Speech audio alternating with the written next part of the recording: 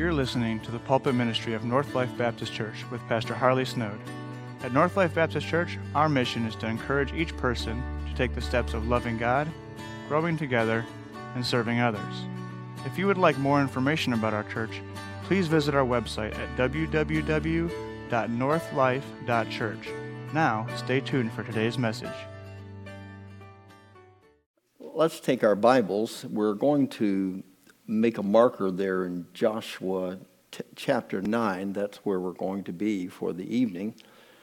But to kind of set the stage for that, I'd like you to go to the book of 1 Corinthians and chapter 10.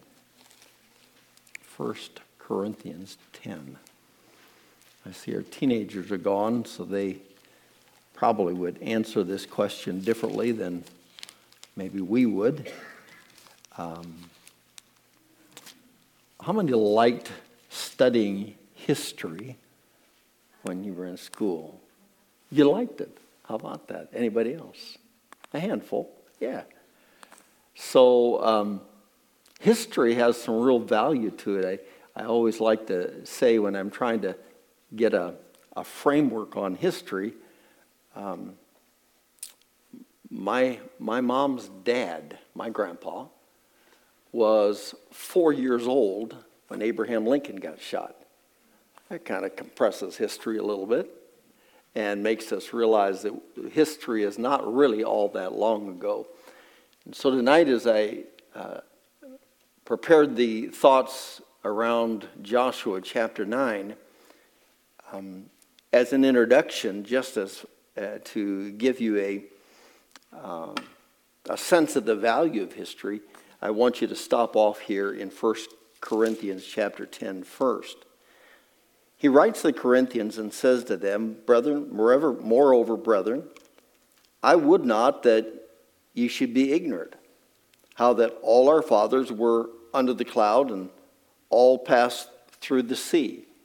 Now you understand this history was that he's relating to the Corinthians was over 1,400 years before he wrote this.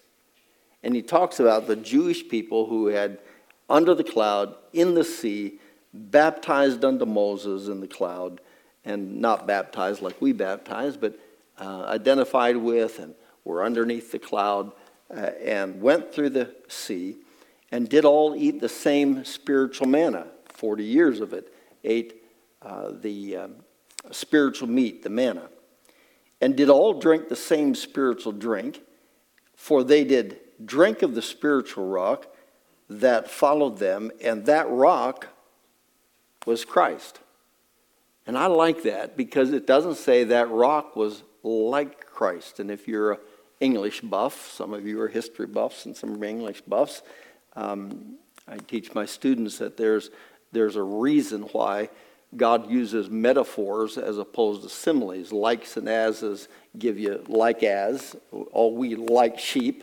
And then he says things like, unless you eat my bread, drink my blood and eat my body, and uses metaphors, stronger language, because it's a way to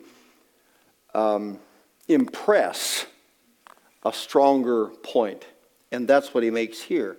The rock is not like Christ, but the rock was Christ. How that is, I don't know.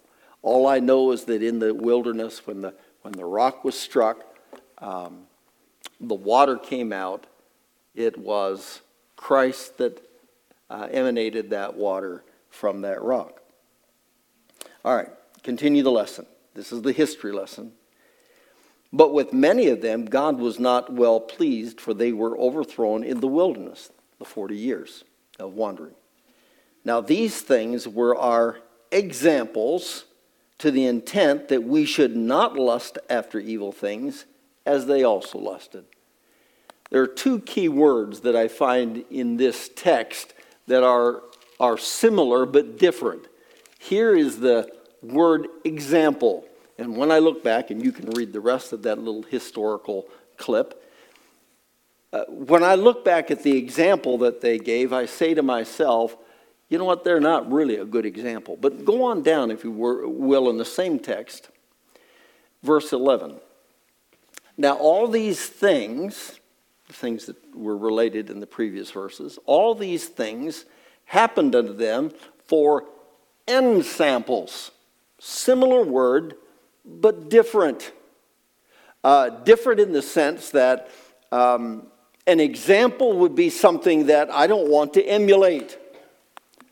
An ensample is something I don't want to taste. Going over to Bucyrus today, I had to go by Grandpa's cheese barn. And I was real tempted to stop in and get a few handfuls of samples on the way over. All that to say, there are some times in life that you come across people that you say to yourself, you know what, I'd like to sample that lifestyle. That's a lot different than an example. Both words are significant. Both words have the same warning in them. But there are other people you come in contact with and you say, I see something there. I'd like to sample that. And the psalmist said something like this, "Oh, taste and see that the Lord is good." I need to sample some things. I need to sample some behaviors that are beneficial. I certainly don't want to follow the example of those who are not. What is history and why is it given? It's certainly not there to satisfy our warped curiosity. For example, the depraved decision that David made when he went into the woman Bathsheba, and then he caused the death of her husband, and all of that depraved incident, that was not there to satisfy our curiosity. It's there as an example, and it's there for our benefit that we don't want to replicate. Now go back to Joshua chapter 9. Here's the history that I want to, that's the introduction. That's the thought that gives us the value of history.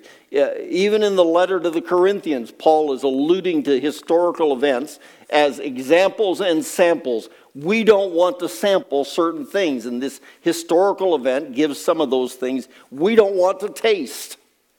It leaves a sour taste in our mouth, the failure that we'll see related here in Joshua chapter 9. It also leaves a sweet taste in the sense that God's forbearance, that he puts up with us even when we make the wrong decisions, deals with us far less than what we deserve. He's merciful, he's kind, he's helpful, and yet he's firm and fair in all of his dealings with us. In this historical snippet here in Joshua chapter 9, we find an 80-year-old plus, 81, 2, 3, 4, whatever the age he may be, in the 80s, of a history of a man named Joshua. In the reading of it, when we come down to the historical lesson that we want to learn by example and learn as a sample from, we have to come to the conclusion that here's a man at 80-some years old that should have known better. What's the old adage about no fool like an old fool? And oftentimes the most foolish people are those with the grayest hair, because they have learned lessons, and then they come to that age and stage of life that they make some pretty dire mistakes. I heard recently of a pastor who in his near 70s has made some grievous mistake. And I'm thinking to myself, how have you navigated all of that time frame, pastoring for all of those years and in the ministry, and then made such a infantile, immature mistake? But it happens. What had happened in the life of Joshua 40 years before Joshua chapter 9, 40 years before, he and Caleb had come with 10 other spies back from the promised land and gave the information about the land that was flowing with milk and honey, that the grapes of Eshcol and all of that. And Caleb and Joshua said, let's go to conquer the land. And the 10 others said, yeah, but there's some giants in the land. And they dissuaded the others, the Israelites, to not go. And Joshua and Caleb had observed that, and surely they had learned that one of the first things you do in regard to making an important decision is seek counsel of the Lord. It cost the Israelites dearly, 40 years of wandering. In the previous chapter, we'll not read it, but you know the account of how the soldiers had gone up against the little city of Ai. Remember, after Jericho had been conquered, and the little city, just the little city, the soldiers came back and said, it's just a little place. You know, we've seen this great battle at Jericho, and the walls fall down, and let's not send any more than just maybe a couple thousand, maybe 3,000. And Joshua says, okay, send the 3,000. And off they went, and they came back with 36 dead men and all of their families that had been impacted.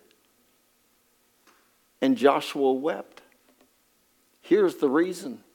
You'd have thought they would have learned by observing what the Israelites had done 40 years ago. You would have thought that he would have learned by his mistake relative to Ai. But here in Joshua chapter 9, he makes a terrible mistake. Look in verse number 3.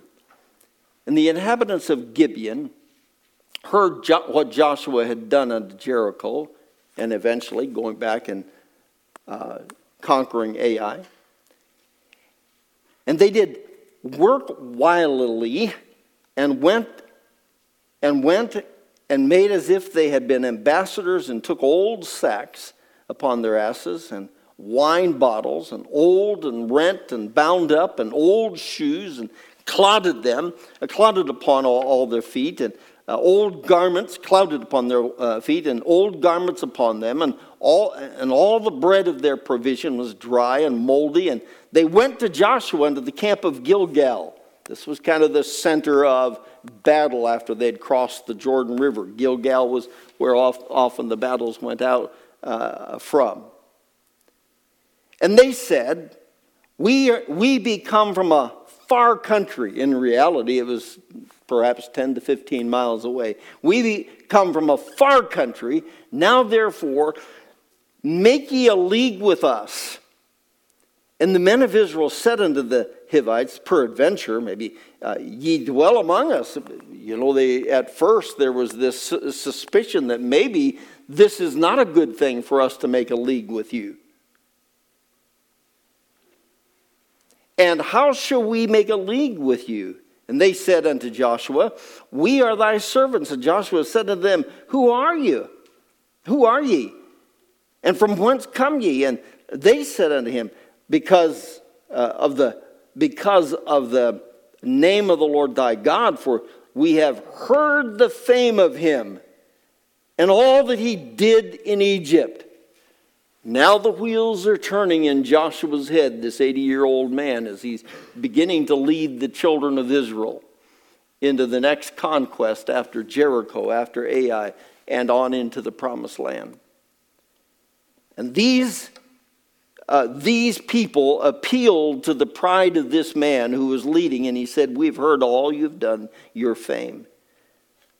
Verse 10, and all that he did to the two kings of the Amorites that were beyond the Jordan, and Sihon, king of Heshbon, and to Og, king of Bashan, which was at Ashtaroth. Wherefore, our elders, we who are from this far country, understand something. Gibeon was not a small city like Ai. It was a major city-state. It was more like a small kingdom than it was a small a city. Just in case you wanted to get a description, just turn the page to chapter 10. It says about Gideon that it was a great city, verse 2, as one of the royal cities, greater than Ai and mighty. You see, this was not a small city, but they were portraying themselves as being this faraway country, incapacitated city, and throwing themselves at the mercy of Joshua and the leadership of Israel.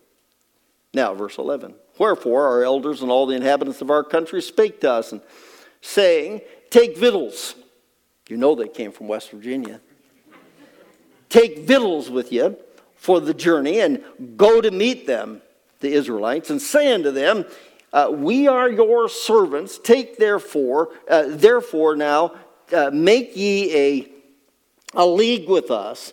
This our bread we took hot for our provision out of our houses on the day that we came forth to go unto you. For now, behold, it is dry and it is moldy. And these bottles of wine, which were filled with new or fresh grape juice, and behold, they were be rent now, and these are garments, and our shoes are become old by reason of the very long journey, all of 10 to 15 miles. And the men of Israel, took of the victuals and asked not counsel at the mouth of the Lord. I underscored that little phrase. The men of Israel, led by Joshua, and verse 15 indicates Joshua was complicit in this. It wasn't like the men had made the decision without Joshua along. Joshua made peace with them, and they asked not counsel of the Lord.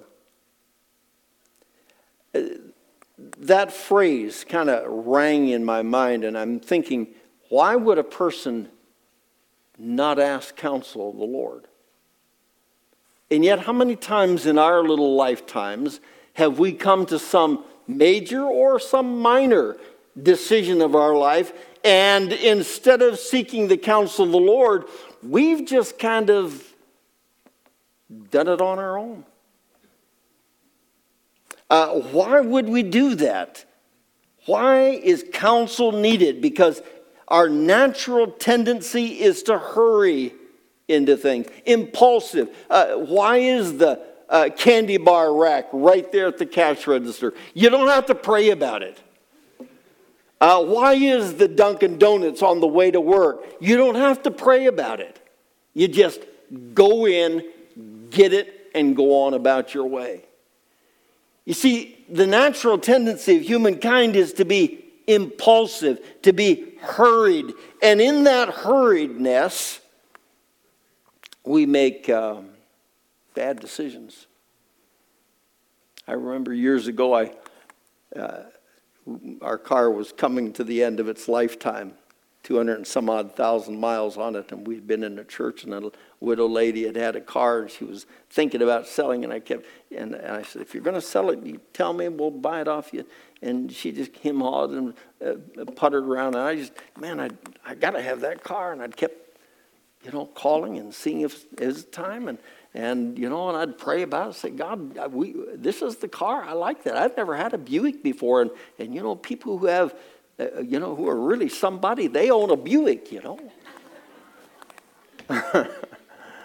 And I was adamant that I'd get that car, and we bought the car, and nothing could have been worse than that Buick.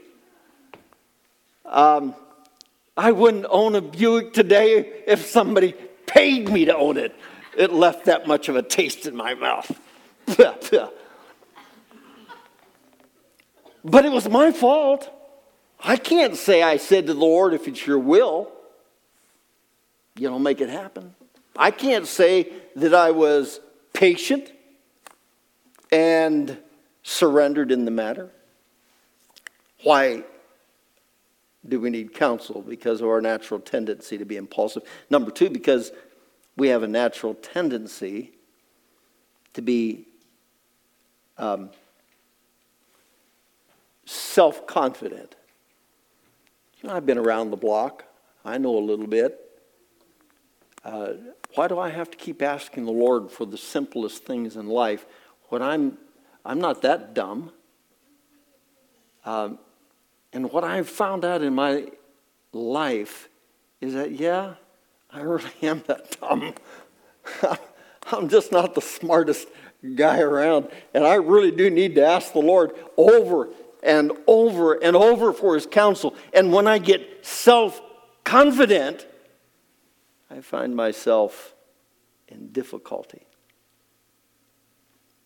I think there's a third reason why our natural tendency leans to that direction of not asking counsel is because oftentimes we lack confidence in him. That's equally dangerous, trusting in ourselves. Why do we need counsel? Number one, because of our natural tendencies. Number two, because we're just not smart enough. I remember the historical account of Job in those 42 chapters that went back and forth between those miserable comforters until God finally spoke up, and he never answered a question that Job had posed. In fact, he pelted Job with 88 questions, and at the end of the 88 questions, Job had this to say. He put his hand over his mouth and he said, I've spoken things that are too wonderful for me. I've said things I shouldn't have said. And what I've discovered oftentimes is when I don't seek counsel from the Lord, when I lean to my own understanding, I often find myself painted in that corner like Job, and I have to admit, I've said some things I shouldn't have said, done some things I shouldn't have done. I'm not smart enough. Why do I need counsel? Because I can't see the future. That's obvious. Would you want to see the future? When I go back to the time of Daniel and his parents, and when Daniel was born and Jeremiah was preaching up a storm, and he was telling the children of Judah, the kingdom of Judah, that it won't be long. One of these days, you're going to be captured, and your children are going to be taken off as captives. And they would tell that to Daniel as a little lad, and as he was growing up, Daniel's parents didn't want to know when that would be. In their mind, just like we do for our children, we have great hopes that our children will grow up and have families and homes, and we can have our get-togethers and all the things that make family enjoyable. And yet, in Daniel's day, they kept hearing it. There's coming a day. Thank God they didn't know when that day was, because when the day came, the 17-year-old Daniel kissed his mother goodbye, perhaps never seeing her again. I don't know. I don't know if his mom and dad were taken captives also, but he was in the palace with the others. I'm glad I don't know the future. I know enough of it to know that it's not going to be real pleasant at certain points in time. Jesus says, as it were, in the days of Noah. That wasn't very nice. And I'm glad I know just enough what I know. And I don't need to know anymore. So when it comes to asking for counsel, we need it because we can't see the future. We have to ask the one who can. Furthermore, we need counsel because we can't see into the minds of others. This is going to relate to the next few aspects of this. Seeking counsel. Most of what we do in life relates to somebody else. What I decide to do impacts my wife. What she decides to do impacts me. What we decide to do impacts our children and our grandchildren and friends, and the ripple effect goes all the way out. And so oftentimes we fail to get counsel, and we fail to realize that by failing to get counsel, we impact the lives of others. We need counsel.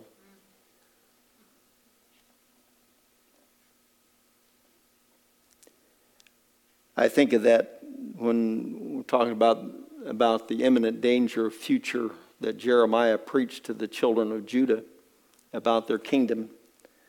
I think about the photographer I read about who was assigned to take aerial photographs for his newspaper, and so he arrived at the small airport, and there was a little plane sitting with the motor running and a man behind is it a wheel? I guess. Behind the wheel and the throttle, and he jumped in and he said, "I'm ready, let's go." And he had his little satchel with all of his things in it, and off they went up into the air. And they began to fly around the city, and the man said, I'd like you to fly over the city and kind of do a dip because I'd like to take some pictures." And the man flying the plane said, "Why do you want to take pictures?" He said, "Because I was assigned by the newspaper to take pictures." He said, "I'm a student. I thought you were the instructor. I haven't learned to land." You understand that sometimes we make rash decisions because we haven't got counsel. We didn't ask the right questions. It had been a smart thing if that man had said, "Now, who are you? What's your name?" But none of that transpired. We're in a hurry to get things done, and so we end up in the air flying this plane, and we don't know how to get down because we haven't asked the right questions. In lieu of that, who would take a job, who would get married, who would become a parent without getting good counsel. Hold your hand here for a moment. We'll come back. But look in Proverbs. We'll just toggle back and forth to Proverbs periodically. Look in Proverbs chapter 1. This is the first day of the month, and I always read the first chapter of Proverbs. Look in verse 5. The latter part of verse 5. A man of understanding shall attain unto wise counsels. If you want wise counsel, it's just not going to be surgically implanted. You're going to have to seek counsel. That was the problem back here with these men. They asked not counsel of the Lord. You can read the rest of the historical account. It didn't end up well. They painted themselves into a corner. That which they were supposed to capture, these dishonest people had tricked them, and instead they ended up with servants instead of the free village or the city that they were supposed to have inhabited. The second question arises. Again, hold on to Proverbs. We'll come back here in a moment. The second question arises, and that is, where is counsel found? And it's pretty obvious. We who are a little older, we might remember Dear Abby. Some people look there. That dates us. And maybe some a little less old would remember Oprah and Oz and some of the gurus of the television. And for these younger, whatever they are, they might even watch something as silly as The View or the internet and get your counsel. But notice in our text, again, hold Proverbs, they're coming back. Notice in our text in verse 14, I'm not sure if the word is condemnation. The declaration was that these men took of these tricky people's victuals. They took them, and the implication is here, they took these old victuals, put them aside, gave them something to eat, started thinking about this thing. Well, we feel bad for these folks, and it doesn't seem right. And they perhaps fed them and took care of them. And verse 15 says, made peace with them. But the one thing they didn't do is what verse 14 says in the latter part, did not ask counsel from the mouth of the Lord. Who do I want to hear from? It shakes me up when I read that phrase. How many things in these nearly 70 years have I done, and I've literally not come to the source of wisdom? And I've not tuned my ear into God's mouth speaking to me. It's not like he's hiding from me. There are multiple verses like, ask and ye shall receive, and seek and ye shall find, and knock and it shall be opened unto you. The whole Bible is filled with those types of invitations. God's not stingy with his counsel. Inquire of him. Just ask him. Oftentimes, not only does he speak directly to us through his word, but oftentimes he speaks directly to us through godly counselors. I'm not talking about people who are university educated, have all the degrees, and look like, years ago I remember envying, what's the guy that was in Cape Coral, Florida, died now. And whenever the broadcast was over, the telecast, and he had his big robe and he would preach, and at the end of the telecast, it took the whole screen to get all the MDs and DVDs and the masters of Kennedy. That's the guy's name. I knew if I thought long enough. James Kennedy. He had all kinds of degrees, but that's not what made him wise. I've discovered some of the wisest people I know are some of the plainest people I know. I think over the years how God, in desperation, made me seek out some counsel. Sometimes it was for simple things. My old hillbilly preacher, he knew how to give me counsel. Sometimes it hurt, I'd go to him for financial. I'm in my 20s, trying to raise my family, and things aren't going quite right. And one day he said to me, this is the kind of counsel I got. Brother Oney, you remember Brother Oney, Jerry? Brother Oney said, Junior, he said, I didn't take you on to raise. That means I'm not going to give you any more money. You just figure it out. Sometimes that kind of counsel was good for me. It wasn't very flowery, but it was beneficial. And then other times out of desperation, I well remember when our family kind of hit a hard spot, and out of desperation I had to seek counsel. And God led us to a dear godly preacher, a godly preacher who sat down with me and sat down with us and communicated with us some truths that were hard. He didn't talk to us like Dear Abby. He talked to us like Dutch Uncle. I mean, hard truths. Things that I needed to hear. And so when you seek out the counsel, don't go looking for somebody that's going to make you feel good. Look for somebody that's going to do good. Somebody that's going to point you to what is good. Look back in Proverbs again. I told you to hang on to it. Look in chapter 11.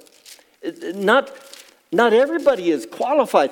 In regard to financial counsel, this dear preacher, he was not the source of counsel for our financial benefit.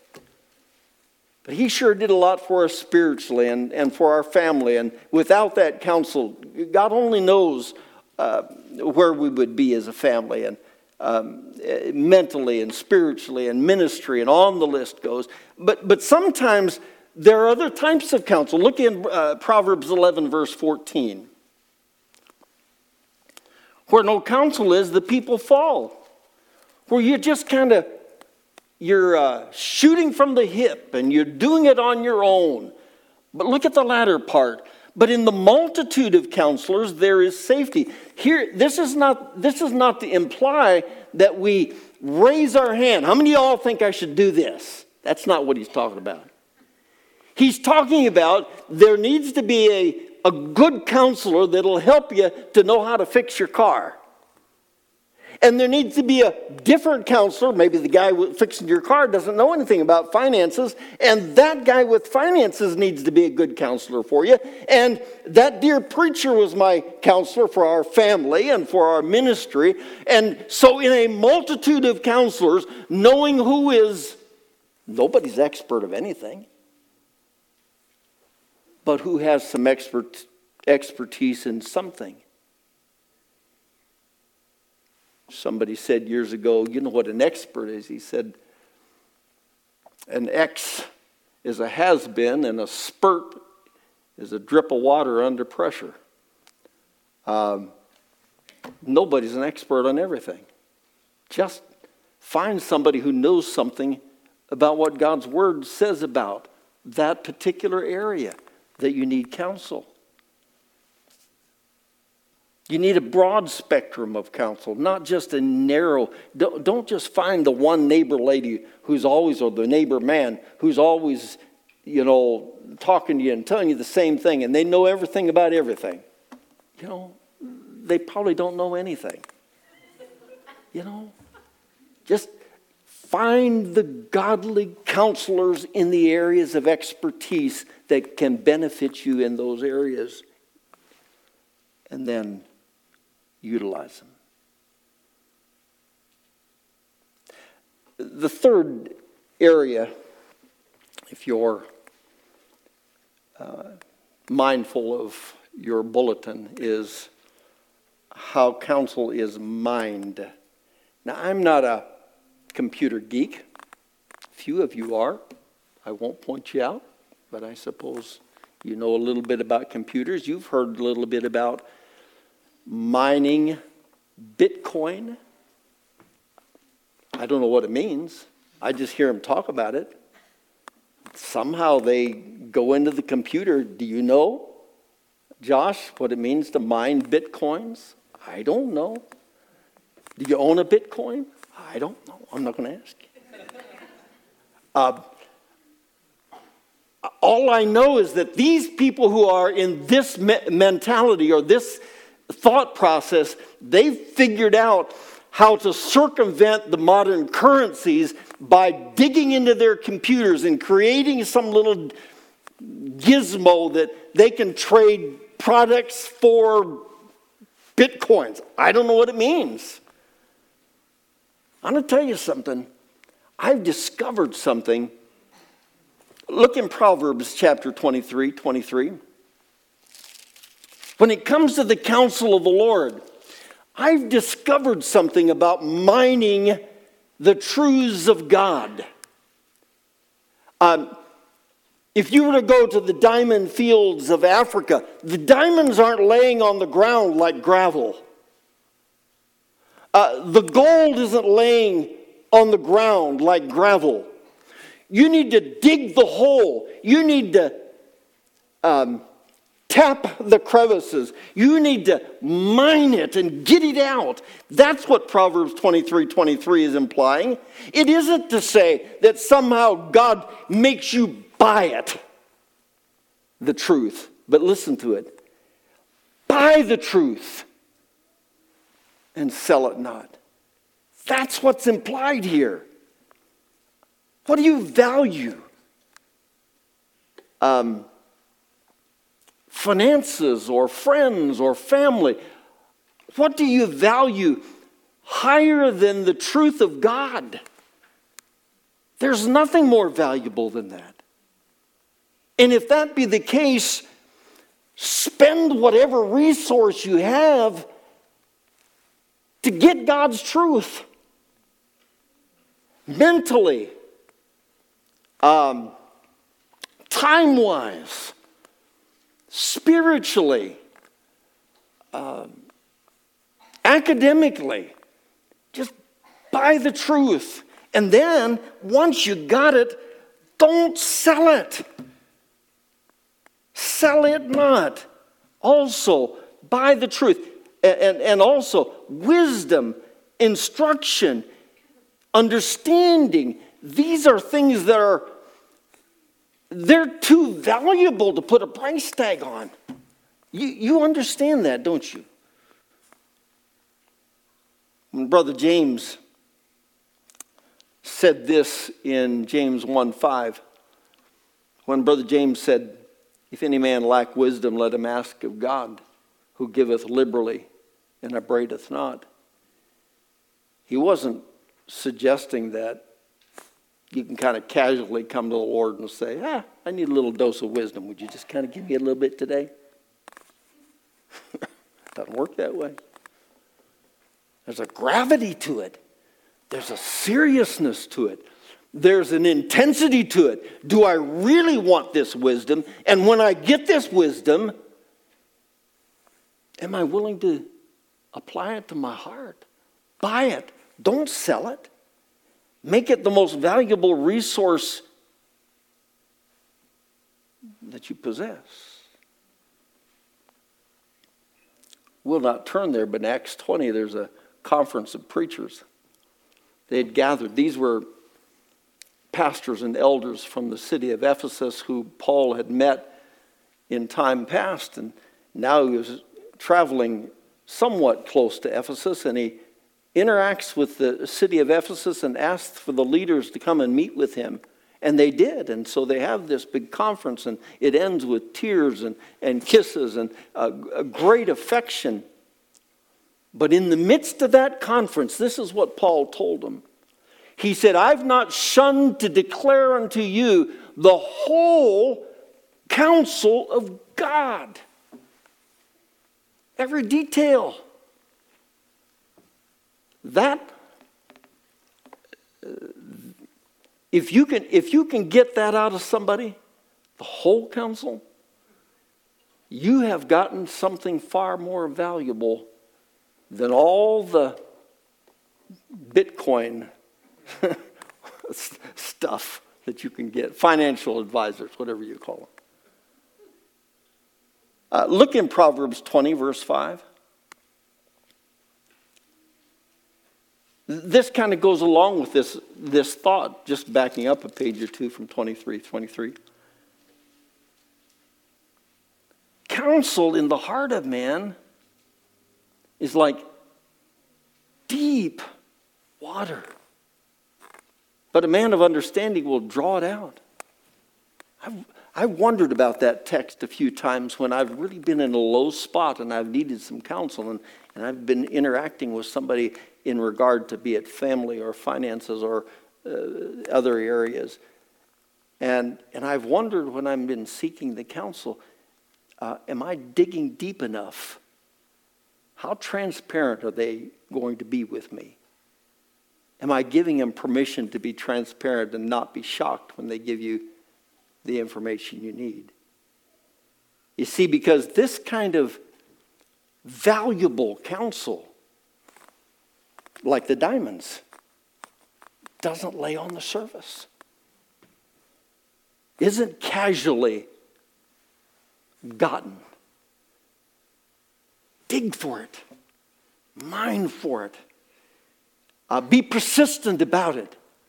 If you have to bug that person, say, you got to have coffee with me again. I want to hear that one more time. Give it to me again. I know I'm dense, but I need to hear it one more time. Are you sure you're telling me everything I need to know? Don't worry about my feelings. Don't worry about what I'm thinking. Don't worry about all my preconceived ideas. I want the diamonds. I want the deep water. I want the pure gold. That's what I want. That counsel that goes beyond the surface is not this casual, good old stuff. Number one, mine it with God's people. Number two, mine it in God's word. That's so obvious. We don't even have to spend a lot of time with that. Peter says it's like milk for the baby. It's how you grow. Paul says it's like meat for the mature one. It's how you keep growing. Mine it in God's Word. This book is not just a history book, though it contains all kinds of history. It's a book of counsel. It'll help you to get beyond how smart you are. And like Job, you begin to see things that are too wonderful that you've tripped over. And that leads us to the last, and that is mine it in God's presence. When poor brother Elijah found himself in the dark hole of depression, we call it depression, it was discouragement. That's what it is. You know what discouragement is? It is the absence of courage. And why did Elijah have the absence of courage? Because one little woman soured his milk. And off he ran because of Jezebel. And there on that mountain, when God approached him and he said, "Why are you here? Why aren't you back there doing what I've called you to do?" And he said, "But you don't understand. I'm the only one. And I've stood for you and I'm all by myself." And he was hungry. And I submit to you, angry, because God had let him down. And he's certainly lonely. He had left his servant back in the weeds. He'd gone by himself. And he was tired. Do you know what my dad said about those 4 letters? Hungry, angry, lonely, and tired. He said, never make a decision when you're hungry, angry, lonely, or tired. Halt! You know, 3rd grade education, he wasn't too shabby. Yeah. Stop. When you're in that depth of despond John Bunyan wrote about. And there on that mountain, God sent the wind and the thunder and the quake. And in none of those things was he present. But in the little still small voice. Do you know why sometimes we don't hear the voice of God? Got too many devices turned up. Still, small voices. Yet mine it in the depths of God's people. Mine it in the depths of God's Word. Mine it in the quietness of the presence of God. Go back to our text. They lived with the repercussions of this for decades. The Gibeonites became their servants, but they were also became their benefactor. What do you call it when you have to take care of somebody? Adopted children, as it were. And every time the Gibeonites got in trouble, hey, come help us. And Israel became obligated to them because of not seeking the counsel of the Lord.